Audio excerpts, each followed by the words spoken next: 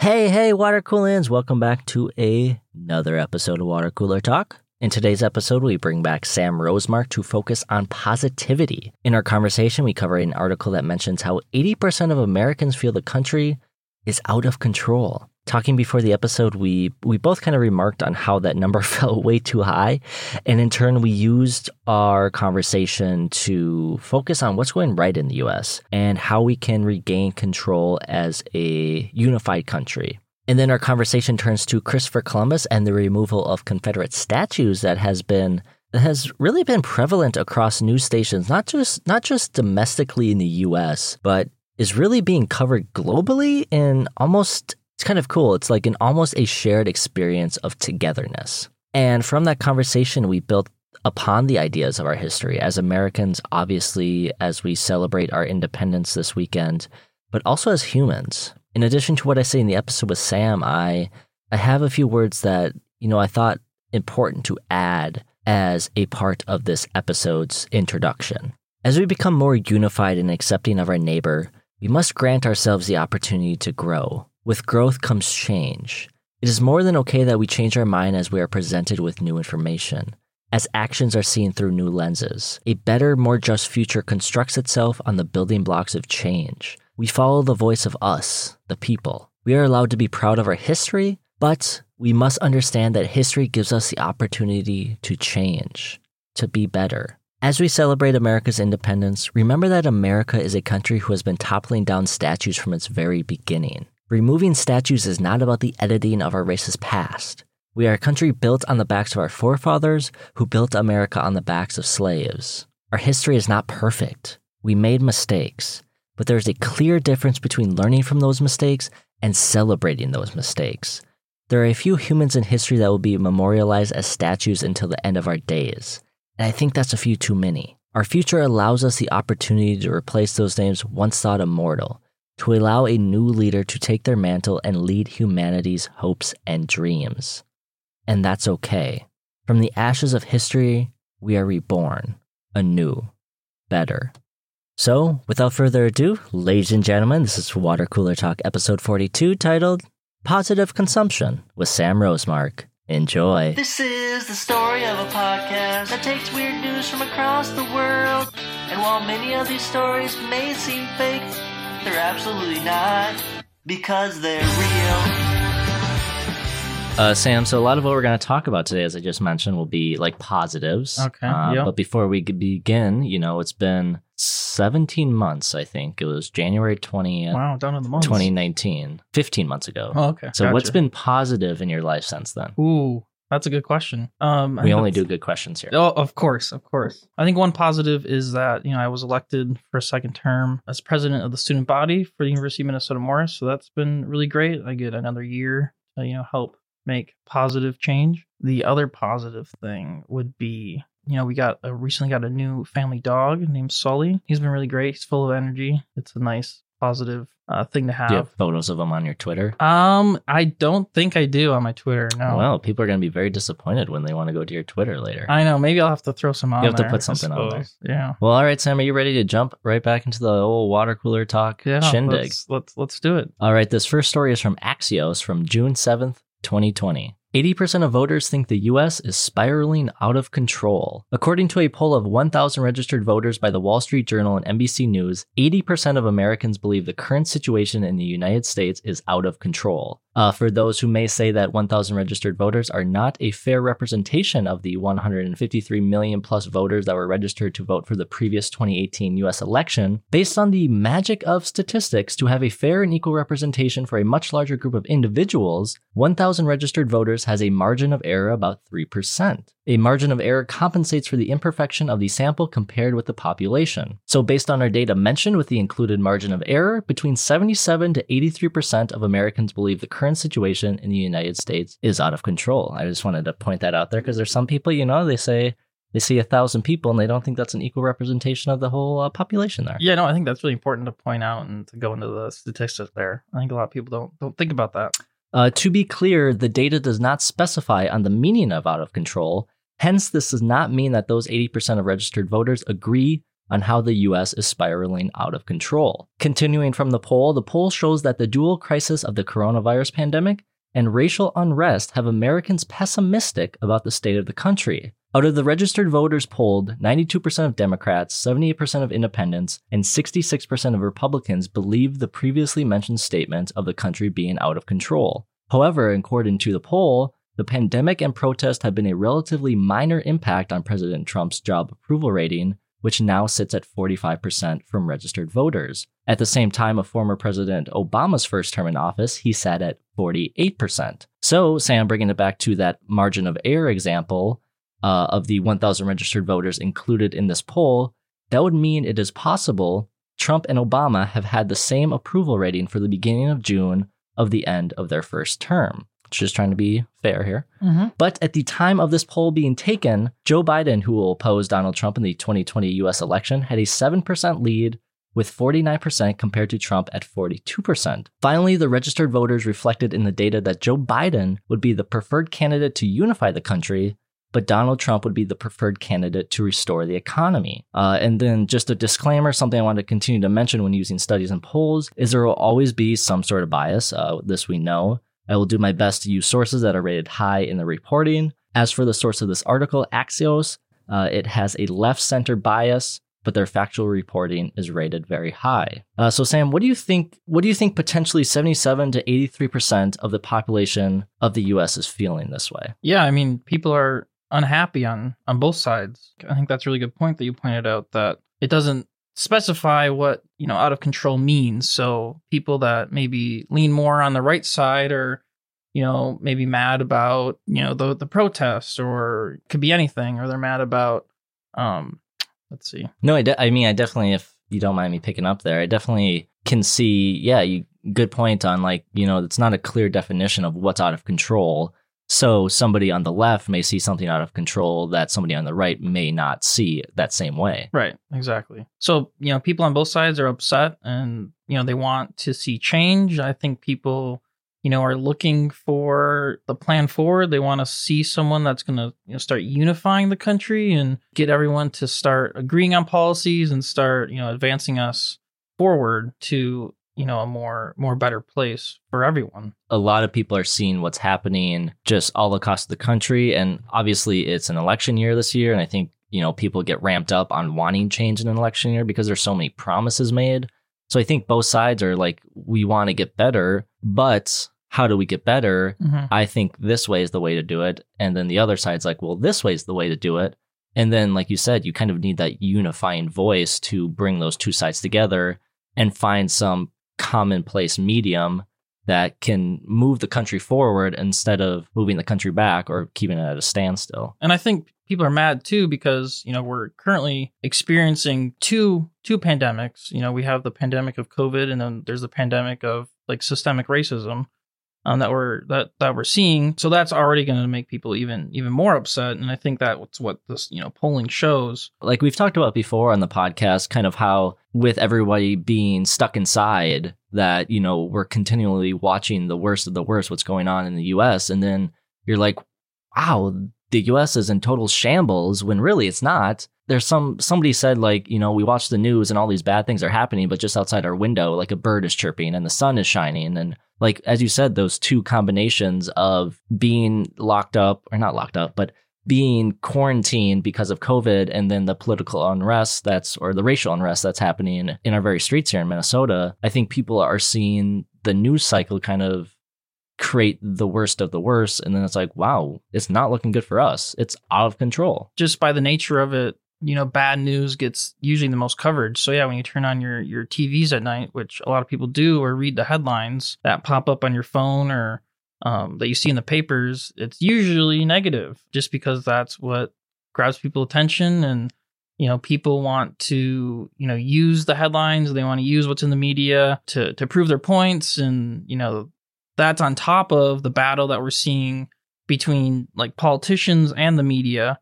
That's increasing that frustration on top of, how we have these two really bad events happening, these two pandemics happening. I think those are exposing a lot of the failures that we have in our in our society and our systems that people are, starting to see more, and it's heightening it. Things for like sick pay for people that may be sick because of COVID, or again with the racial unrest and systemic racism. So I think that's all being exposed, and it's being highlighted, and people are just fed up with it, I guess, and they want to see change, and they want to move forward in a positive way. But that's hard to do given the divisive rhetoric. The media is reporting like the facts. There's definitely some bias there, but they're not there to bring people together necessarily. Well, yeah, it's like, even I've had friends from Africa and in Europe who are like messaging me and be like, so your city's just in flames. And it's like, well, no, right. That's just what gets people to view the news. It's like all these bad stories and the riots and the looting. But really, so much of Minnesota came together for this situation that once that started happening and all the rioting and the looting stopped and all the fires, they stopped reporting on that because that's not interesting to them. So it is one of those things where, kind of the perception of what's going on makes it seem like everything is out of control. When really, once you look outside, the sun's shining. Like I got sunburned like crazy the other day. Birds are chirping, people are playing, albeit, 6 feet apart. But there's a lot good going on. And I think we just have to stop putting out that idea that it's not. Yeah. I think that's a really good point. I think a lot of people are, having a good time on outdoors, and, we just had Father's Day and they're experiencing that good family time together. And they're finally being able to go out and, go to a patio and hang out, do a little weekend drinking, The family went out for, beers, and we were all being safe. But it was still fun to get out and not, be stuck inside with, having to watch the news or not even just disconnecting altogether. Well, what are the positives people should be looking forward to in these times? I think that's a really good question. I think it's a really, really tough question. I think we should be looking forward to, to see what comes out of this really difficult situation, this really difficult time. We should be looking forward to what things are going to change, and be hopeful that good things will happen in the future. And I think we should be looking forward to things getting back to normal. It should be, a new normal, a more just normal. I think people are looking forward to getting together with their friends, their family. University students are looking forward to being back on campus in the fall. People should be looking forward to Election Day. That's coming up pretty quickly. You're already seeing a lot of ads already. So we should be looking forward to, exercising our right to vote and picking who we want to unify the country and lead the country forward. Going back to a little bit what you said prior, is in this time we're seeing a lot of what's wrong, but I think we're also seeing a lot of what people want in life. For those people who aren't essential workers and were able to stay home and get, unemployment and actually get a decent living. Right. People could buy food that they wanted to buy that made them feel healthy. They could, pay off debt, they could invest, they could go on trips. The Great American Outdoors Act was passed in the Senate, which would give funding to help cover the $20 billion in delayed maintenance programs for all of our national parks. So, there are a lot of good things happening. And I think you just kind of have to weed your way through all the bull crap to kind of get to what's good happening. I think a lot of people are, as you said, they're seeing what needs to change. They see what they like, they see what they want. And hopefully once things get back to normal or somewhat normal, however that does look, people will fight for what they want. Because, even talking about like the 40-day work week and minimum wage, and we're seeing how better people feel and how better, people actually want to support the country when they feel like they have some financial freedom. I think that's a huge part of what we've seen from this, is just the financial freedom of, not everyone, but I would say a good majority of Americans who once struggled paycheck to paycheck to be able to afford rent, to be able to afford food. And now, obviously the $600 ends in end of July. I know they're talking about a new relief bill. Obviously with the elections coming up, they'll probably have something done by the election time. I think that's a good representation of what people want. They want to be treated for their worth instead of being pushed down and stepped upon for this capitalist market to make another billionaire. Yep, exactly. I mean, I think you made really good points there. And, again, people are getting paid now, better than they would have been, even on, unemployment and whatnot. But I don't think that's necessarily a bad thing. I think that's showing people how poorly people get paid when it comes to like minimum wage. You know, the $600 a week plus whatever you get for unemployment. That's an amount that people need to like live on in their normal job. They're working, you know, multiple jobs, and they're not even making that. So I don't think we should be thinking, oh, they're just getting, you know, more handouts, yada, yada, yada. It should be, well, this is how things should be. Mhm. And for the companies that aren't doing that, who aren't paying their employees well paying their, you know, CEOs and executives huge, large amounts of money, even using, you know, bailout money to pay those big execs and CEOs, you know, shame on them, essentially. I'll use myself as an example, but because of this, you know, extra money and the financial freedom, I've been able to spend more in the economy. Like right now, we're, you know, first time recording in my somewhat finished podcast room. Yeah, it's looking really good. Thank you. But I've had the time and the money to do so. You know, people who haven't had to go to work and still have that financial freedom. I think that's why we saw so many people out protesting and peaceful protesting and, you know, going out, is because they actually had the time to do so. And it'll be interesting when it comes down to, you know, obviously in November, early November, when it comes time to vote, what's everything looking like as far as people back to work? Are they still, you know, in quarantine, and how will that affect the vote? I think those are things to think about, but trying to stay to the positives, I think it's just allowed people the opportunity to actually live their lives and feel like they're not stuck. Yeah, I mean, I was able to pay off my credit card. I was able to pay off my car. That's been really great. Definitely gives me more financial latitude and more opportunity to do things and to support people. Yeah, and I think also, you know, like we talked about, you know, we've been able to do more family things, and we're planning more family things to replace the things that are now canceled, like the Beer Dabbler. And I think, you know, this has helped bring people together. Obviously, you know, there's some situations where it's probably not the greatest situation for people to be together, but I would say for the majority, you know, being able to like check in on family and be like, hey, how are you doing? You know, what can I help? You know, even, you know, our own grandma, it's like people have been checking on her and like, hey, can I get you groceries, or do you want to go on a walk, or can I just swing by, or something like that? You know, it's helped people reconnect with people too. And even going to dating, I mean, it's been, you know, you have to kind of get to know someone now. You can't just meet up with them and go to the next stage after that. You have to actually talk to them and get to know them. So I think there's a lot of positives that, you know, people are kind of overlooking, because it seems like there's so many negatives, but there's so many more positives. Yeah, I think one really great thing that's come out of this that's coming out of COVID-19 is, you know, we're all starting to use technology more to stay connected. We didn't really do that as much. So yeah, like our grandmother is starting to learn FaceTime, which, you know, she's doing a good job. But, you know, I'm staying connected with my friends through Zoom, and we're playing virtual games, like Jack in the Box games. And that's been really fun. Normally, you know, I wouldn't be really doing that. I would just kind of be doing my own summer thing. So I think we're using technology better. I mean, a lot of companies even are announcing that they're going to let more employees work from home for the ongoing future. And that's definitely a possible positive to come out of this. Well, like, what can people like me and you do to ensure the American people feel more at ease, that we are in, quote, control, and that we are a country more unified than divided? Yeah, that's a tough question. We only ask tough questions here, so wow. You know how it works. Holy cow.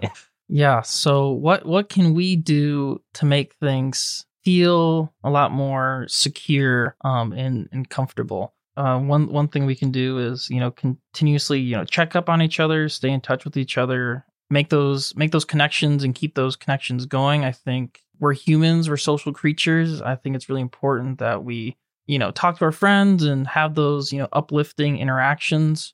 I think it's also comforting to know that for the most part, you know, our politics and our, you know, system is set up where the voice of the people is heard and it's, you know, executed on. If you're feeling the country's out of control, know that you can, you know, control your vote, and you can control who you vote for. You can control who you advocate for. You can control, you know, your beliefs, your values. With the election coming up, know that, you know, you have that opportunity. Now, granted, there's some, you know, issues within that still need to be worked out, you know, mail-in voting, other things like that. But again, those issues can be solved by, you know, using your vote, your voice to advance what you want advanced to help the country. I think you hit the nail on the head, and kind of adding on to that. Oh my gosh, I just forgot what I was about to say.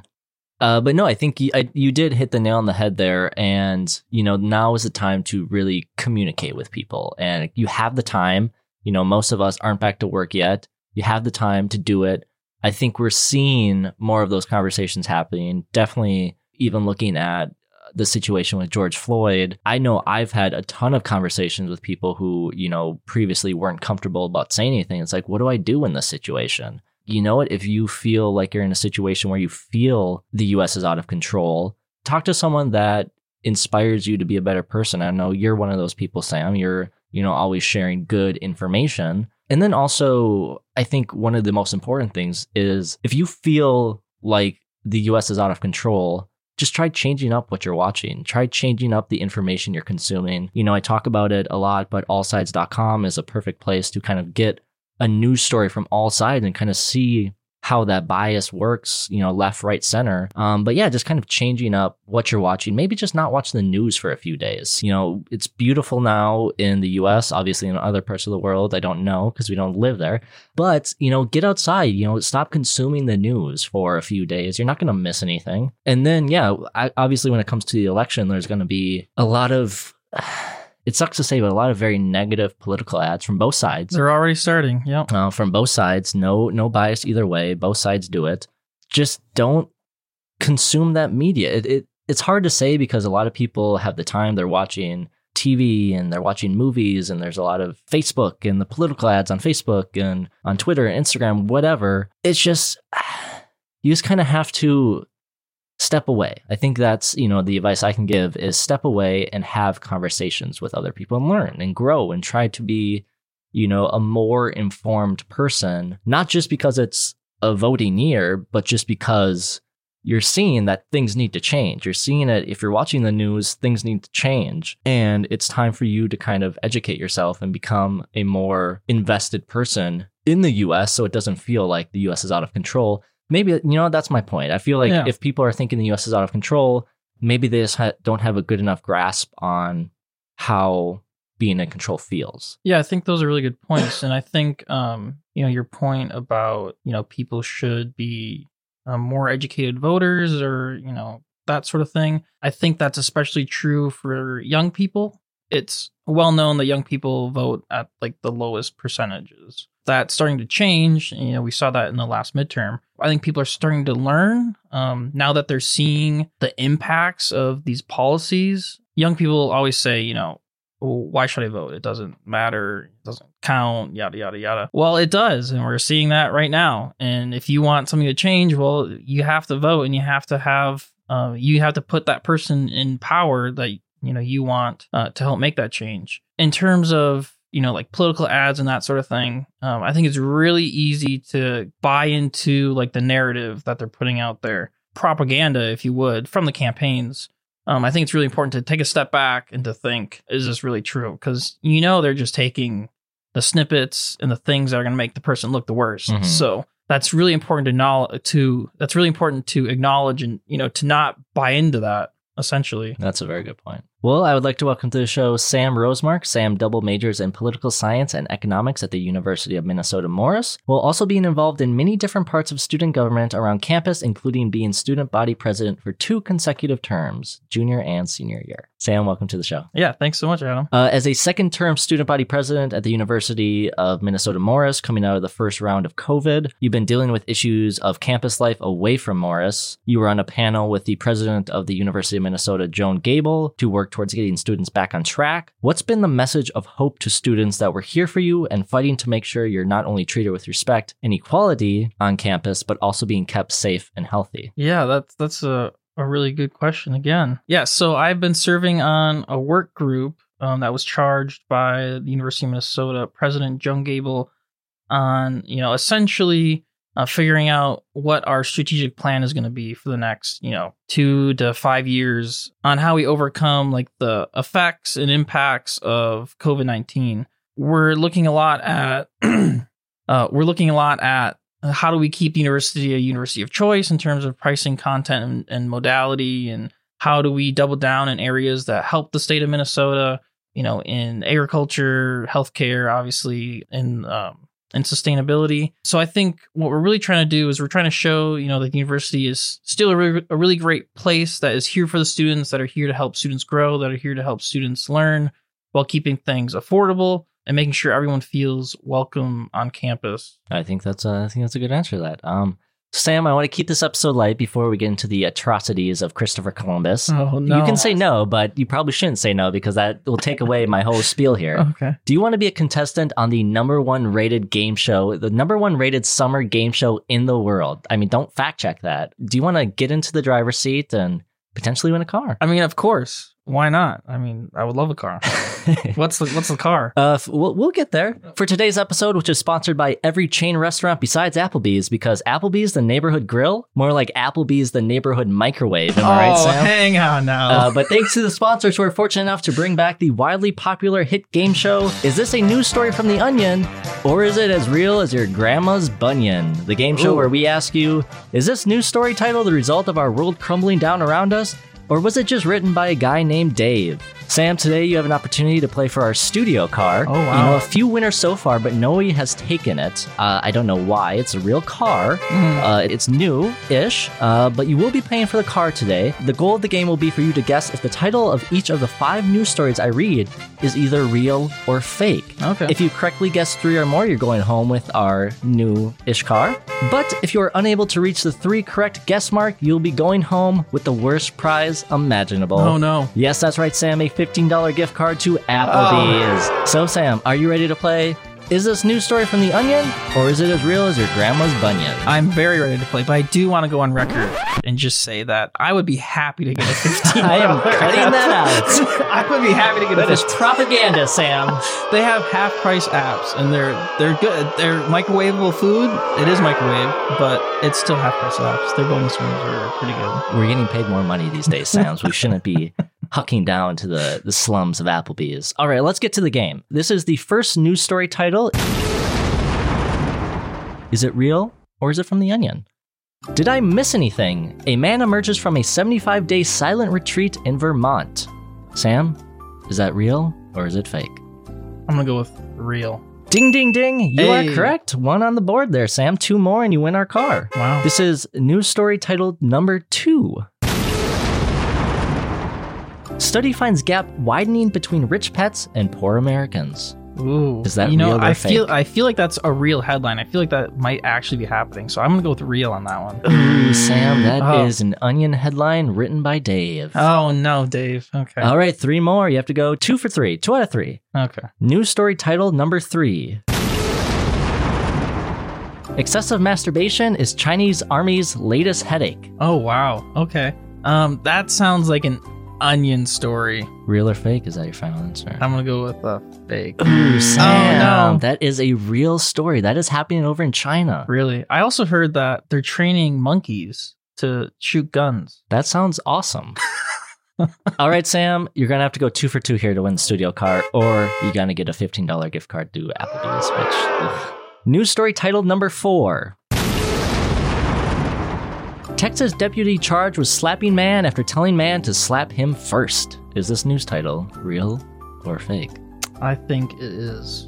I think it's real. It is real. There we go. Okay. All right, we are down to the final news story. If you get this one right, Sam, you're going to win our studio car here. I know you just paid off your car. I did. But you know I'm what you ready can to do get with a the new second one. car? Yeah. I don't know. What's I don't have the 2 cars. mile per gallon on that? What's the You know what? I'm not a MPG? car guy here, Oh, but I okay. think I Oh. heard somewhere where it's 76. Oh, wow. Okay. All right, Sam, this is news story title number 5. Yeah, it's way too much. I don't even, that was a way high guess. No, that sounds about That's how right. much I know about cars. It sounds like it's a plug-in hybrid. That's what it sounds like. This is news story title 5.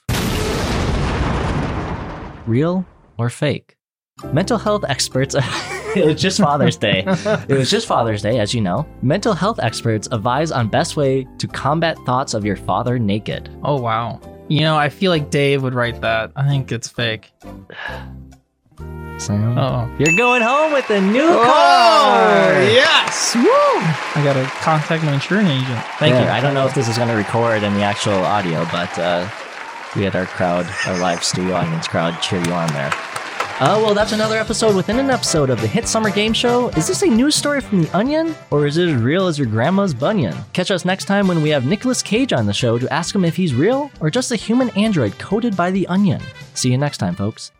Listeners, if you'd like to connect with Sam, you can do so by following him on Twitter at @srosemark. Once again, that's at @srosemark on Twitter. Or if you want to be a bit more professional about it, you can connect with him on LinkedIn at Samuel James Rosemark. And as always, those links will be included in the description of this episode and available under Sam's episode on our website, www.watercoolertalkpod.com. Once again, www.watercoolertalkpod.com. Before we move on, Water Cooler Talk is on a mission to help give back to different parts of the community and those who have helped build our show to where it stands today. For each episode, the guests will bring with them a charity of their choice to represent.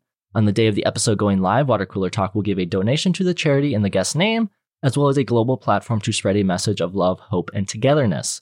And we hope you listening to this episode can join in donating even $5 to the guest charity or help spread their message to a bigger audience. Sam, your charity of choice for today's episode is Rock the Vote. Do you mind explaining a bit about what they do and how they have an impact in our community? Yeah, so Rock the Vote is a really great, well-known organization. They do a lot of work around getting out the vote, which is going to be really crucial in the upcoming election, especially when it comes into absentee ballots and mail-in voting. Across the country, it's not really sure how that's going to look, but it's really important that people know that, that's an option. They don't have to sacrifice their safety and health in order to vote. So I think it's really great, that Rock the Vote is doing the work that they're doing. I'm sure they'd be really appreciative of your donation. Well, I appreciate you sharing them on the podcast there, Sam. All right, Sam, are you ready to jump into some Christopher Columbus? Yes. Let's do it. All right, our final news story of the day is from Chris 6 News Corpus Christi. This is from June 18th, 2020. Petition underway to rename Columbus, Ohio Flavortown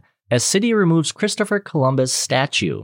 After Columbus, Ohio's mayor, Andrew Ginther, announced that the city's statue of Christopher Columbus will come down, a petition with almost 100,000 signatures has made its way across the internet asking for the mayor to rename Columbus after one of its fortunate sons, Guy Fieri. As the U.S. comes to grip with a history of racism since the founding, quotes on that, of America by Christopher Columbus in 1492, his legacy and action in doing so have come into focus and under scrutiny. Many historians actually believe the Norse explorer Leif Erikson led the first European expedition to North America nearly 500 years before the birth of Christopher Columbus in 999. But even before, I don't know if you knew this one, Sam, even before Erikson, it is said Bjarne Herjolfsson was the first European to discover America. He was a merchant, but he did it merely by accident. Well, Christopher Columbus also discovered America by accident. Very true. They do have that in common. During the discovery of America, whether it be Columbus or Erikson, nomadic tribes occupied the lands of North America and had a combined population of under 60 million. So there's a lot of people already here,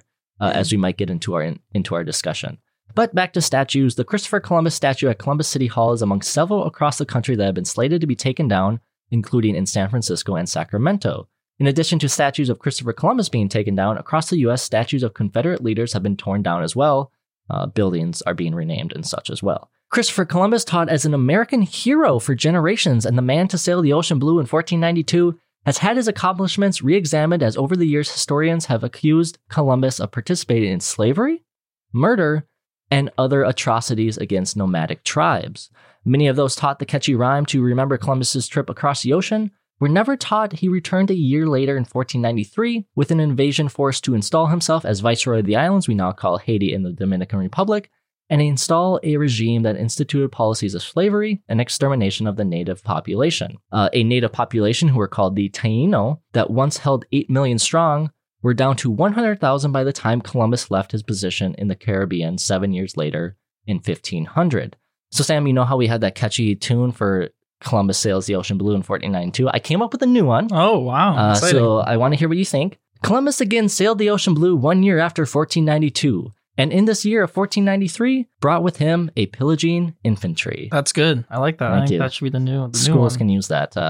I will take royalties, though. But okay. Nothing's for free in this society. So. No free lunch. Mayor Andrew Ginther wrote, "For many people in our community, the statues represent patriarchy, oppression, and divisiveness. That does not represent our great city, and we will no longer live in the shadow of our ugly past. Now is the right time to replace the statue with artwork that demonstrates our enduring fight to end racism and celebrate the themes of diversity and inclusion." As for the renaming of Columbus, Ohio to Flavortown, Ohio, the petition reads, Columbus is an amazing city, but one whose name is tarnished by the very name itself. Why not rename the city Flavortown?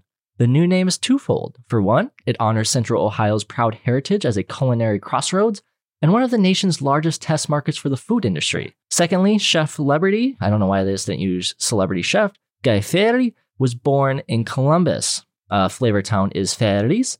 That's, I think, how you say it, actually. It's true. Wow, okay, interesting. Catchphrase when you often hear him say on one of the episodes of his food travel show, Diners, Drive-Ins, and Dives. Sam, yes or no, Flavortown? I'm all for it. I think this is a great idea. I think it would, drive in the tourism industry for Flavortown, USA. I'm waiting to get a shirt that says Flavortown, USA. I think it would be like a tourism beacon. It would be a crazy spot. I don't think they're going to do it because it's going to cost millions and millions to replace the names for everything because you have to replace it from like buildings all the way down to like stationary. So I don't think they're actually going to do it, but they could like change the Columbus to somebody else. It doesn't have to be after Christopher Columbus. They could change it to, I don't know, another Columbus, but that's a good point. I don't live there, so I don't need to worry about it. That's very true. But I think, they should kind of have like it as like a nickname. Flavortown is the nickname because I think it would bring in so much more tourism. I would want to buy a shirt. You already said you wanted to buy a shirt. And I think it would be, a fun way. I think even what the petition says is like, it's twofold. It's Columbus, Ohio is also a good food spot, so why not honor Guy Fieri? It definitely better represents the city, I would think. So, yeah, I think it'd be a great idea. I think that, they could implement it slowly as they replace new over things. Time. They can just put the new name in. That is one possibility. Sam, Flavortown aside, we've been seeing of late statues being taken down, whether that be of Columbus or of Confederate leaders who, by the way, if people need to be reminded, the Confederate lost. Sam, should statues of controversial historical figures be removed? It's another good question. Very good question. Very controversial question right now. Many are talking about within, their families, within the media. The answer is yes. I think they should be removed. It might depend on how controversial they are and according to who. I think controversial is it's not an objective term necessarily. I think we should be memorializing people that, actually hold the values of, our society. Statue of Guy Fieri in Flavortown, USA would be great. They're talking about maybe having a Prince statue, outside the Minnesota State Capitol instead of a Columbus statue. They're talking about a Dolly Parton statue in Tennessee rather than whatever controversial terrible person it would replace. Statues should be used to, again, show people, who we value, what our values are. A lot of countries or a lot of people in power, use it for the opposite reason. A lot of people will use statues to show who's in power, to show who's oppressed. One thing that's interesting about a lot of the Confederate, statues and monuments is they weren't actually put up right after the Civil War or during the Civil War. They were put up a few years after, during like the Reconstruction period and the Jim Crow period, to show people like, hey, we're still in power. Exactly. You're still oppressed. And if you look at countries like Russia, the former Soviet Union, there were Lenin statues. Those got toppled by people, but no one is upset about that. They think that's a good thing. So I think we really need to challenge ourselves of our biases, and we really need to think, should we have a Jeffrey Dahmer statue in Wisconsin? He's a notorious, figure. Uh-huh. Mm-hmm. It's our heritage, yada, yada. Well, no, he's a serial killer. Yeah. No, I mean, the same applies to Christopher Columbus. He was a serial killer. Why do we have a statue of him? It doesn't make sense. If you look at like North Korea, if there's a statue of Kim Jong-un, I don't think that's a really great statue because he's not a great guy. Should we have a statue of Lee Harvey Oswald in Dallas? No, we shouldn't. He's, famous, not for the right thing. That would be toppled in seconds. It wouldn't even be put up in the first place. The Saddam Hussein statue got toppled. I'm pretty sure a lot of Americans were happy when that happened. The will of the people overcame and, they toppled it. So I think we really need to think about the context of this. And I know people, want to say it's our history. We shouldn't destroy it. We should learn from it. Well, that's true. We should be. I think you can easily put them in a museum for people to, see. They shouldn't be out in front of the people's house, in front of a capitol, because that's not welcoming to everybody. And our government and the people's house should be welcoming to people. I think you nailed the nail on the head. You sure? You know, it's my show. I can say whatever I want. But I think you nailed it because, yeah, exactly. I don't think these statues should be up, but I think they should not be destroyed. I think destroying them is the wrong way to go about it. I think they should be put in, you know, museums in the context of what they were. As I think you described it perfectly, like having them out in the open in front of capitals, it's a sign of a power for what that person stood for. And, you know, if it is, you know, a Confederate leader, a Confederate general, obviously they stood for something completely different than what America or the direction America went. So you're basically saying, I'm supporting something that is not supported by the country. I think one thing that's really interesting to kind of think about is like, a lot of military bases are named after Confederate like generals. Mm-hmm. Why do we have bases of the United States of America, the Union, named after people that wanted to succeed from the Union? You know, they're fighting for what they believed in. You know, I can see maybe that argument. I don't really agree with what they were fighting for. I don't think many people do. So like, it doesn't make sense. Why should we have that? Well, that kind of goes to that question, you know, like, how do we find controversial historical figures and how far back are they okay to do what they did? You know, because you look at someone like Genghis Khan, who decimated, you know, Asia, but a lot of people look up to him as a great leader, as a great general because of what he was able to do. But I'm sure people in his time were like, nah, fuck that guy. Yeah, honestly. He's pretty much taken over most of the world. You know, you look at people like Alexander, who marched all over the Middle East and killed a bunch of people. A lot of people look up to him. They call him Alexander the Great. You know, you look at Augustus Caesar, you look at Napoleon. You know, if we're saying those guys aren't controversial, this is going to be very controversial. How many years until someone like Hitler isn't controversial? Yeah, that's a hot take right there. And I think, thank you. And I think when we talk about, you know, military bases being named after these generals, what they did on the battlefield and the strategies they did were, you know, top of the class. That's why they were generals. But as you said, what they were fighting for doesn't match up with where the country is now. So why are we naming them, or why are we naming these, you know, bases, these, you know, buildings, these stadiums after people that don't agree with where we are now as a country? And it's the perfect time to, you know, I would understand if there's nothing going on. People are like, we're just going to change this.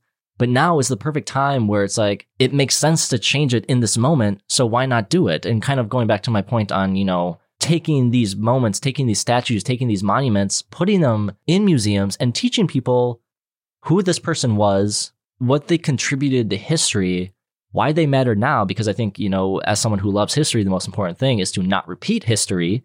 And I think we do that by educating people on the losers of history. We have a history written by the Union, and that's where we are today.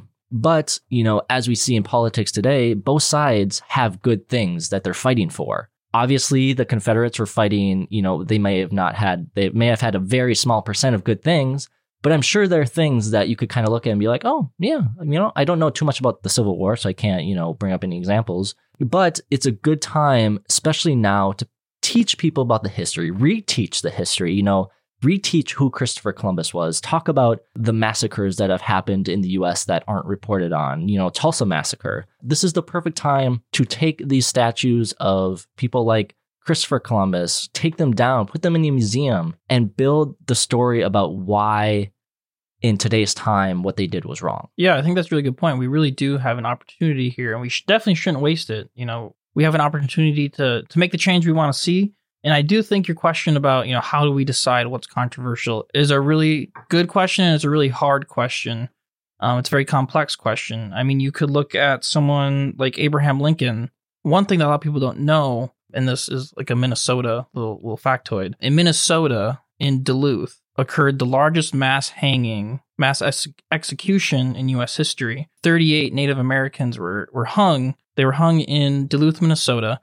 And you know, Abraham Lincoln had to sign off on that, and he was the one that signed off on that. He might not have been as aware of what he was signing off on, but he did sign off on it. You know, people can argue he wasn't that great of a guy if he signed off on the mass hanging of Native Americans. Well, I think that's the thing you really have to start thinking about when you talk about historical figures. We can't just like pick and choose. That's like the Bible. We can't just pick and choose on what we like and then, all the other things that are like, well, probably shouldn't talk about that. Even like someone like George Washington, he owned slaves. Like, you kind of have to decide, is it fair to judge the people of yesterday by yesterday's standards or today's standards? Because obviously, we've had this discussion many times on the podcast, like the words like gay and homo and fag and stuff like that. People were using that so often in the early 2000s because that's what everyone was doing, not saying it's right now, but are we judging somebody like George Washington in today's standards where obviously we know slavery was very wrong when back then that was part of society? Yeah, it's a really, hard thing to figure out. I mean, is it a no tolerance? Is it a balance? I don't have the answer. It is a hard answer to figure out. I mean, even someone like Gandhi, who was known for, peaceful protests and whatnot, apparently he was a racist to some people. And he had some sexual things going on, right, too. Exactly. Ulysses S. Grant, who was, the big general during the Civil War, he also wasn't that great towards Native Americans. He got I think it was his eulogy was given by Frederick Douglass. That's hard. That's a hard balance. That's a hard thing to figure out. People are tearing down Grant statues for that reason. Yeah, I mean, I think the key is to have conversations and to come to a consensus and to make sure like everyone's at the table in these decisions, and to make sure that a clear process about how these things get removed or how these things get put up in the first place is really, really important. I mean, even with the University of Minnesota, Kaufman, was a racist, and that's a hard conversation that the university's having. So these things come up, whether it's a big context or a small context. I mean, if you're naming anything after anyone, whether it's a plot of land, whether it's a building, whether it's you're putting up a statue, you have to be very careful and you have to make sure that everyone's included in those conversations. Even land, like the thought of naming land is really a big no-no for people in the Native American community because you just don't do that. Like it's the land. It's the people's land. No, I agree with a lot of what you're saying. I just kind of wanted to bring, kind of the devil's advocate. Because I think, it's important. I think it's important that we have the conversations and figure out, what's more than, or what's to the point where we tear down the statues and what's to the point where we honor these people as historical figures that made our world a better place. And, kind of bringing it back to Christopher Columbus, why do you believe Christopher Columbus is continually taught as a hero in U.S. history? We have to look at who's kind of what you referred to before, who's making these statements, who's referring to these people as, quote, heroes, end quote. And often it's, white people that are writing the textbooks that are doing this that don't have rich, white, wealthy people. Exactly. I guess wealthy and rich are the same thing. So I think it's important to take a hard look at K through 12 education and education in general and make sure that we have the facts right when we're teaching people. I was like thinking about the answer to this question, and Americans love to create unnecessary heroes. The idea that, the First Amendment, the freedom of speech, the freedom to believe in what you want to believe creates unnecessary heroes because it's like, well, I can believe in this person. I stand with them. They're my hero. I'm sure someone, like you mentioned, Jeffrey Dahmer, I'm sure someone looked up to Jeffrey Dahmer as a hero, and America allows you the opportunity to do so. But I think you get situations like Christopher Columbus where it's easier to make him a hero because of what he could stand for America and the building blocks of America, 650 years ago, rather than, treating him as a villain and being like, well, America was started by this guy who killed people, put them into slavery, raped women, threw babies onto rocks to kill them, all these horrible, horrible things. Mm-hmm. But it's easier to say, well, America's not that way. Exactly. I mean, you got it right on the head. It's a lot easier to just accept it and move forward rather than have to go back and change it. So when it comes down to it, the people in power, the people who are making these decisions don't have to think about these things. It doesn't affect them. Whereas the people that were and are oppressed, it does affect them. And I think that's something we have to take into account. It's a lot easier to not think about something that doesn't necessarily affect you. Yeah, when you're the big guy, you're not going to worry about what's hiding in the woods where the small guy is. But Right. as the big guy, if you want to create this community, you also have to look out for that small guy. Sam, thank you for taking the time to share your perspective on some of the strangest and most interesting news stories the world has to offer in a productive and meaningful conversation. Listeners, if you would like to connect with Sam, you can do so by following him on Twitter at @srosemark. Once again, that's at @srosemark on Twitter. Or as I said, if you want to be a bit more professional about it, you can do so by connecting with him on LinkedIn at Samuel James Rosemark. And as always, those links will be included in the description of this episode and available under Sam's episode on our website, www.watercoolertalkpod.com. Once again, www.watercoolertalkpod.com. Sam, much of this episode, we've been trying to keep to the positives of what's happening in the United States moving forward. In your own personal life, what are some positives moving forward? We talked about the positives in between episodes. Now we're talking about the positives moving forward. Good question, and something that's always good to reflect on. One positive, more near term, is I'm looking forward to going on, a vacation camping trip up north in Minnesota with the family. So that'll be nice to get away, be in nature. Is that with our family? No, it's not with our family. We're not doing that anymore? We're not. All right. Well, I don't think we ever did that, but I think we're planning on it. It was a rough plan. But anyway, sorry to interrupt.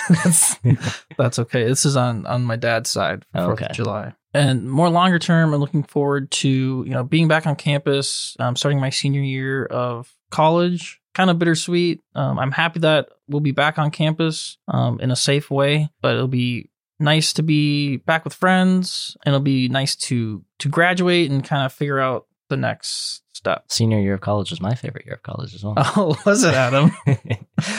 As always, thank you to all my listeners for listening to another episode of Water Cooler Talk, the only such podcast on the internet hosted by myself and guest hosted today by Sam, where we take the strangest and most interesting real-life news stories from around the world and just try and have a good old conversation about some of the ideas discussed in those bizarre news stories. And once again, ladies and gentlemen, if you'd like to reach out to the show with a local news story, or if you just want to share some of your own comments, you can do so at watercoolertalkpod@gmail.com. And you can now find all of our content centralized on our website at www.watercoolertalkpod.com from any of the links mentioned in an episode, past episodes, social media posts, and much, much more. Sam, you have been here before. The guest closes out the show. The floor is yours. Yeah, thanks so much for the show, Adam. I think we covered a lot of really great topics and brought up a lot of interesting points that's important for people to consider. As people celebrate the 4th of July, I think it's really important to reflect on, that day, what that day meant. We founded this nation, fought for this nation to be founded in order for everyone to have individual liberty, to have freedom, to be free from persecution. Those ideals that we were founded on are still being searched for today for a lot of people, for a lot of Americans. People shouldn't be afraid about, being profiled while they're walking down an aisle in the store. People shouldn't be afraid about being profiled while they're driving home after work. That ideal of free from persecution, individual liberty, is still being searched for today. And I think it's important to reflect on that and to also think, how this country was founded. In a pursuit of those ideals and a pursuit of happiness, there was a revolution. I'm by no means calling for, a violent revolution at all. I want to make that very clear. Property was destroyed. Tea was thrown off a boat. People were mad that, they didn't have equal representation. So a lot of those things are still things we're trying to figure out today. And, it's growing pains and we're starting to figure it out. The founding of this country was, it was a grand experiment, as they said. We're still figuring it out. We're still growing. So I encourage people to think about, what the ideals of this country are and to make sure that this country is living out those ideals. And one way to do that, to make sure that happens is, please make sure to vote. Whoever you vote for, whoever you want to support, whatever party you want to support, make sure you go do that. Make sure you exercise your right to vote. People hear your voice. Because if we do that, ideally, the prevailing direction that we want this country to go will come out. Please do vote. Well, those are the wise words of Samuel J. Rosemark. All right, ladies and gentlemen, until next time, peace. This is the story of a podcast that takes weird news from across the world. And while many of these stories may seem fake, they're absolutely not, because they're real. What an episode, what a guest, what a time. Thank you once again to Sam for joining us in the studio to talk about those strange and interesting news stories. You can follow Sam on Twitter by heading to S Rosemark. Once again, that's at S Rosemark on Twitter, or connect on LinkedIn at Samuel James Rosemark. Also, make sure to support Sam's charity of choice for today's episode, Rock the Vote. All it takes is $5, the price of a coffee, or, you know what? Based on my location, the price of a French onion soup at Applebee's to help make a difference. And of course, helping out can be even as easy as telling a friend about a new cause around the water cooler, wherever those water coolers may appear. But anyways, to the corrections. In the first story discussing 80% of the U.S. population believing the U.S. to be out of control, to update you fine listeners on the approval ratings for the U.S. President Donald Trump as the day of this episode's release, Donald Trump has an approval rating of 40.5%. No. And finally, from the first story, specifically for our U.S. audience, the $600 unemployment benefit ends the final pay period of July. That means some people may be getting more than others depending on your unemployment pay schedule. I know for me, mine ends the 25th. As for this episode, much of it, we did focus on the issues happening in the U.S. You know, as a podcast, we continue to grow our domestic audience here in the U.S., but we still have a majority international audience. So I am interested to hear how your countries are doing in response to the financial response of COVID-19. So make sure to email us at watercoolertalkpod@gmail.com. In the second story discussing Flavortown, Ohio, and the atrocities of Christopher Columbus, Sam mentioned Christopher Columbus being a serial killer. He was actually a mass murderer. Yes, we are that petty here in the corrections. Sam also corrected himself after the episode. The hanging of the 38 Dakota in Minnesota approved by Abraham Lincoln happened in Mankato, not Duluth, as he mentioned in the episode. And finally, I thought it might be insightful to add part of the eulogy Frederick Douglass read during the funeral of Ulysses S. Grant as an example of just the difficulty in deciding how we define controversial historical figures. In the eulogy, Douglass says, "A man too broad for prejudice, too human to despise the humblest, too great to be small at any point. In him, the Negro found a protector, the Indian a friend, a vanquished foe a brother, an imperial nation a savior." So those are, I thought they were interesting words to think about, and I hope you feel the same way about them after our conversation here with Sam. All right, Watercoolians, that's another Corrections Corner. Thank you for taking the time out of your day to listen to another episode of this fabulous, fabulous show here, Water Cooler Talk. Once again, thank you to Sam for coming into the studio and talking about some of the strangest and most weirdest news stories the world has to offer. And then a show update for the month of July. Water Cooler Talk will be on its summer break. During that time, old episodes will be reposted with updated and improved audio. So if you're a new 2020 listener of the podcast, you'll get a chance to relive some of those moments that really helped define the early episodes of the show. But don't fret, we will be back with new episodes every Tuesday. That's right, we are moving to Tuesday to finish out 2020.